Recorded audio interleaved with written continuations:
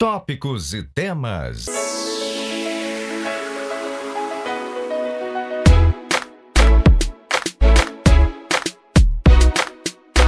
Olá galera, boa tarde ou boa noite ou bom dia, a hora que você estiver acessando é quem manda. Afinal de contas, agora nós temos podcast. O que é isso? Ainda parece um ET.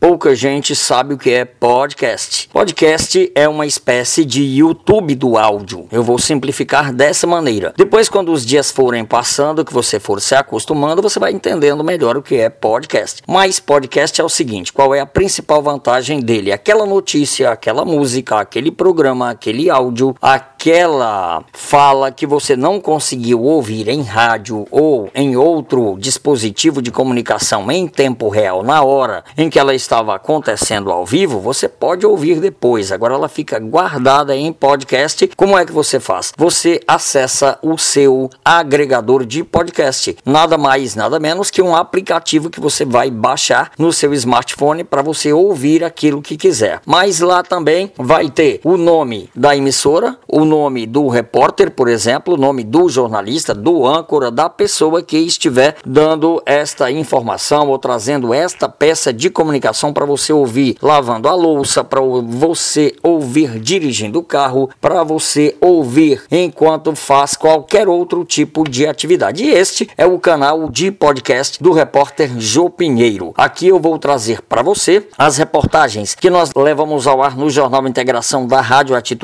FM de Itapajé, 96,9, que pode ser em qualquer dia da semana que a gente vai ao ar, ou pode ser no JI especial de sábado com Clésio Marques, onde nós sempre temos um assunto importante a levar ao ar aqui da nossa região de Irauçuba ou de municípios vizinhos. Mas o nosso canal de podcast não se resume a isso. Aqui nós vamos ter uma dinâmica que envolve desde notícia a comentários sobre músicas do mundo inteiro, de qualquer situação, música antiga, música da atualidade, de diversos gêneros musicais. Nós também podemos noticiar aqui alguma curiosidade do cinema, lançamento de séries da Netflix ou não. Nós também podemos falar aqui de moda, de comportamento. Nós podemos e vamos falar aqui de educação, de filosofia, de pensamentos filosóficos. A gente vai, dependendo da situação, trazer sempre algo para você curtir aqui com a gente. E depois você tem a possibilidade de deixar o seu comentário, o seu like, também como você faz no YouTube. É só você dar uma navegada e entender melhor como funcionam os aplicativos de podcast. Mas dentro do que eu falei, também pode ter críticas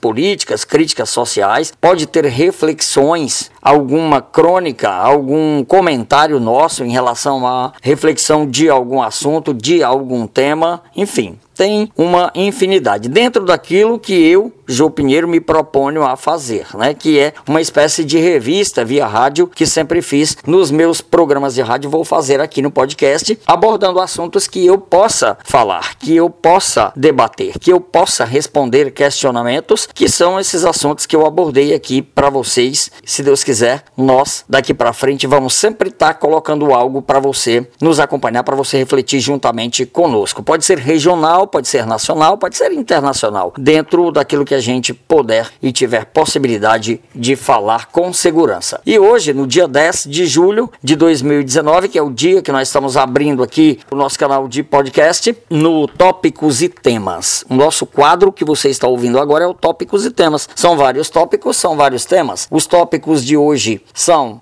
essa abordagem inicial sobre o que é podcast, sobre o nosso canal, mas eu não poderia deixar de registrar aqui, no dia 10 de julho de 2019, a morte do Paulo Henrique Amorim. Paulo Henrique Amorim foi um dos maiores repórteres deste país. Paulo Henrique Amorim é um quebrador de paradigma. É um cara que surgiu na televisão brasileira quando ainda existia aquela premissa de que para ser um jornalista apresentador, para ser um jornalista repórter, para ser um locutor, para ser um âncora de jornal de televisão, precisava ter um vozeirão impactante, aquela coisa do vozeirão bonitão, né? Como o William Bonner, que é classificado talvez mais por isso do que talvez pela sua competência enquanto âncora, enquanto jornalista. Paulo Henrique Amorim não, era um cara que tinha uma voz anasalada, é o que a gente fala de fala fino, mas não só falava fino, como falava um pouco pelo nariz, né? Um som meio afônico e tal, mas Paulo Henrique Amorim foi repórter internacional da Rede Globo. Ele teve matérias importantíssimas no Globo Repórter, no Jornal Nacional, em diversos outros jornais. Depois, voltando ao Brasil, não me lembro se ele retornou diretamente para a Rede Globo, mas ele esteve em outras emissoras, transitou por várias outras emissoras como repórter. Ele estava ultimamente na Record, mas havia saído há aproximadamente 10 dias numa polêmica ainda sem muita explicação. Me parece que o contrato dele ainda estava vigente até 2020, mas a emissora o teria demitido, coisa assim. O fato é que Paulo Henrique Amorim morreu de um infarto aos 76 anos, hoje, segundo os noticiários demonstram. Mas é sem dúvida um jornalista que trazia uma perspectiva bastante diferente de noticiar, a começar pela sua voz, mas também pela contundência, pela contramão. A contramão que eu digo é aquele cara que noticia aquilo